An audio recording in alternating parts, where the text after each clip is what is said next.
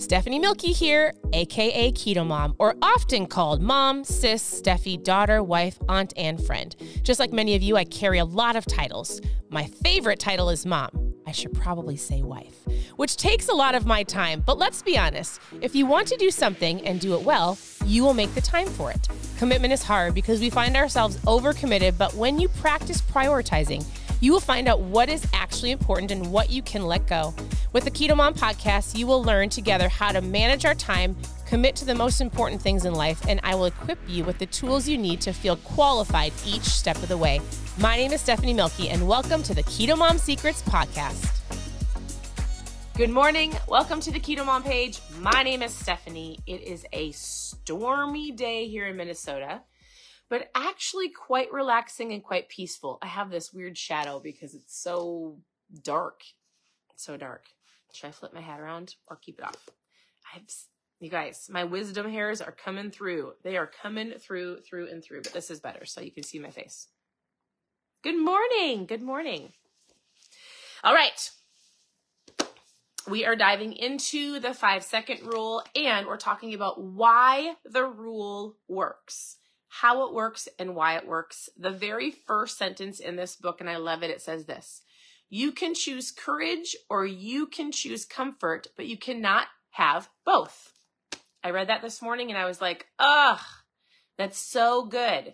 You can choose courage to do the things you know you need to do, or you can choose comfort. Can't have both. And comfort is just that. It's comfortable.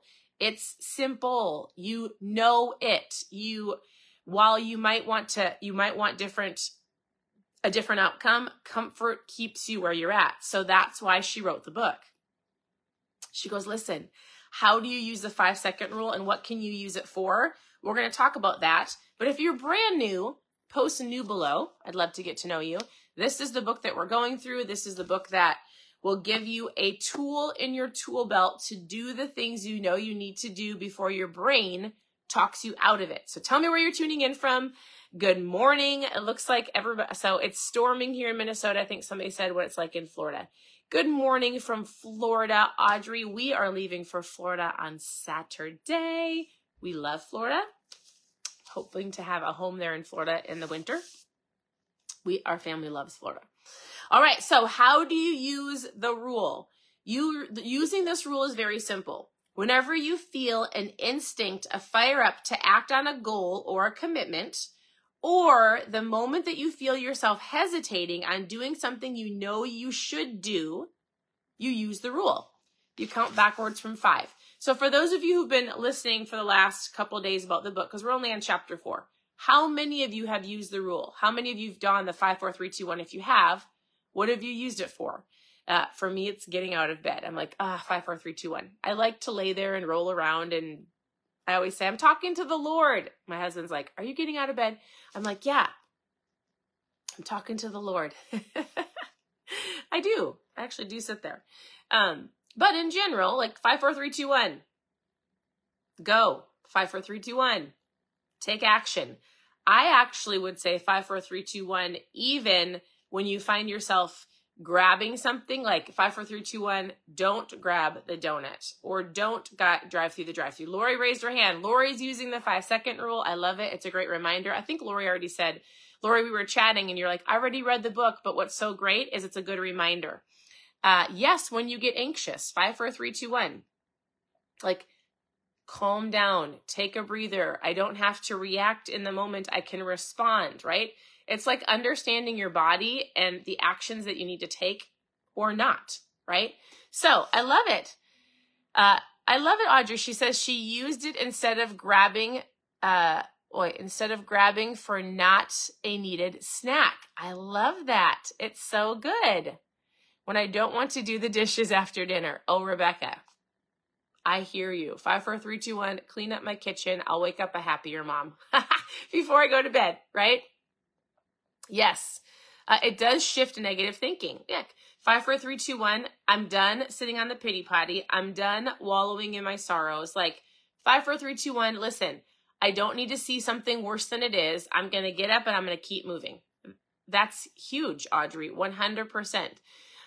Cindy says she uses it often, thinking about eating when not to eat, only when you're hungry, when not hungry. 5, 4, 3, 2, 1. Walk out of the kitchen. I'm not hungry. I'm emotional. I'm bored. Everybody else is eating, so I feel like I should eating. This rule, the 5-second rule, is a tool. And now that you know it, you just have to constantly use it, right? Until you create a new habit. That's what she talks about. So she says we all have these habits ingrained in us. They're comfort habits. And in order to put new habits in that place, we've got to break the old cycle using the 5-second rule and other things we've talked about on here. This is one way to do it, to help you shift your focus and do something different. So I'm not going to read all the stories to you, but there's different things I highlighted. Like she said, the difference between just do it. You guys have all heard, just do it, right? Nike, just do it.